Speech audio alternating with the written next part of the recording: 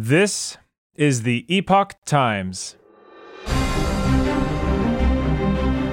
Welcome to Epoch Audio, showcasing the best journalism covering news, culture, and society, addressing issues overlooked or avoided by other media. For the text version of this and more articles providing truth, tradition, and hope, please go to theepochtimes.com.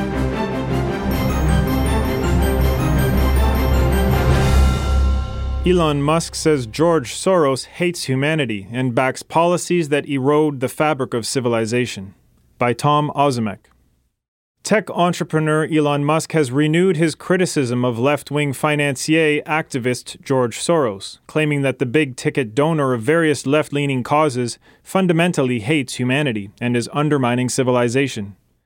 Mr. Musk made the remarks in an October 31st episode of Joe Rogan's popular podcast, in which the Tesla CEO unloaded on Mr. Soros and his history of donating money to the election campaigns of progressive district attorneys who would pursue policies that are soft on crime.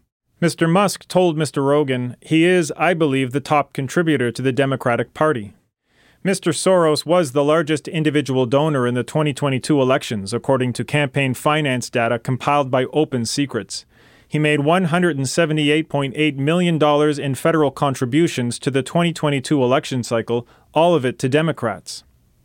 Mr. Musk continued, he's doing things that erode the fabric of civilization, getting DAs, district attorneys, elected who refuse to prosecute crime. That's part of the problem in San Francisco and LA, and a bunch of other cities. While I think San Francisco is a beautiful city and we should really fight hard to kind of right the ship of San Francisco, if you walk around downtown San Francisco, right near the ex-Twitter headquarters, it's a zombie apocalypse. I mean, it's rough. San Francisco has been plagued by unprecedented levels of crime, drug abuse, and homelessness. The streets of downtown San Francisco paint a shocking picture of the fentanyl crisis with ubiquitous drug use, while homeless encampments and vagrancy spread throughout the city.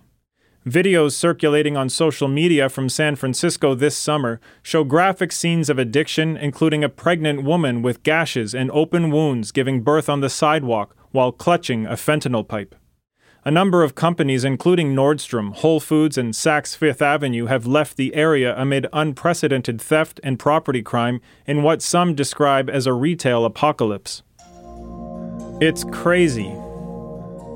During their discussion, Mr. Musk asked Mr. Rogan if he had been to downtown San Francisco. Mr. Rogan replied, "No, not lately," adding that, "I've heard it's crazy." Mr. Musk replied, "You can't believe it until you go there." Mr. Musk then said what's partly to blame is a mind virus philosophy, which he previously called a woke mind virus, that was being piped to people around the world by social media platforms controlled by left-leaning types. He said that philosophy was being piped to Earth, a philosophy that would ordinarily be quite niche and geographically constrained, so that sort of the followed area would be limited, was effectively given an information weapon, an information technology weapon to propagate what is essentially a mind virus to the rest of the Earth. And the outcome of that mind virus is very clear if you walk around the streets of downtown San Francisco.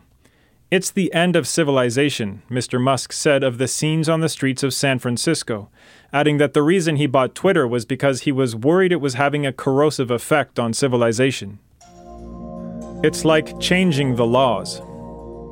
During the portion of their discussion that focused on Mr. Soros, Mr. Musk said that the billionaire financier has been very smart in using money to achieve his aims. Mr. Musk said that Mr. Soros realized that the value for money in local races is much higher than it is in national races. He said the lowest value for money is a presidential race. Then next lowest value for money is a Senate race, then a Congress. And when you get to city and state district attorneys, the value for money is extremely good. He said that by helping get local officials elected that share his left-leaning views, Mr. Soros found he could help push policies without having to actually change the laws. He said you just need to change how they're enforced. If nobody chooses to enforce the laws, or the laws are differentially enforced, then it's like changing the laws. He said, in my opinion, he fundamentally hates humanity. That's my opinion. The Open Society Foundation that Mr. Soros founded did not respond to a request for comment for this story. However, Mr. Soros has faced numerous similar allegations that he is using his vast wealth to push, sometimes radically, leftist progressive policies, with some district attorneys he helped get elected earning the moniker Soros-funded DAs.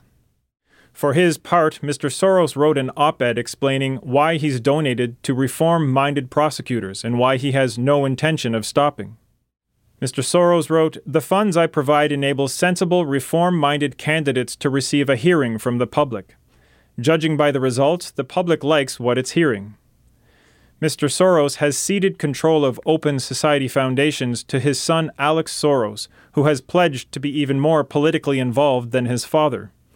Earlier this year, Mr. Alex Soros warned in an op-ed in Politico that a victory in 2024 by former President Donald Trump or another MAGA-style candidate would deliver a blow to the globalist agenda.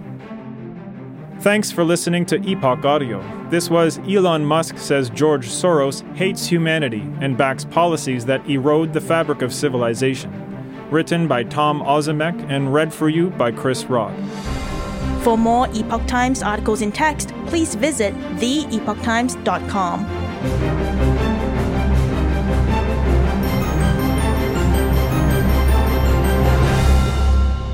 This is the Epoch Times.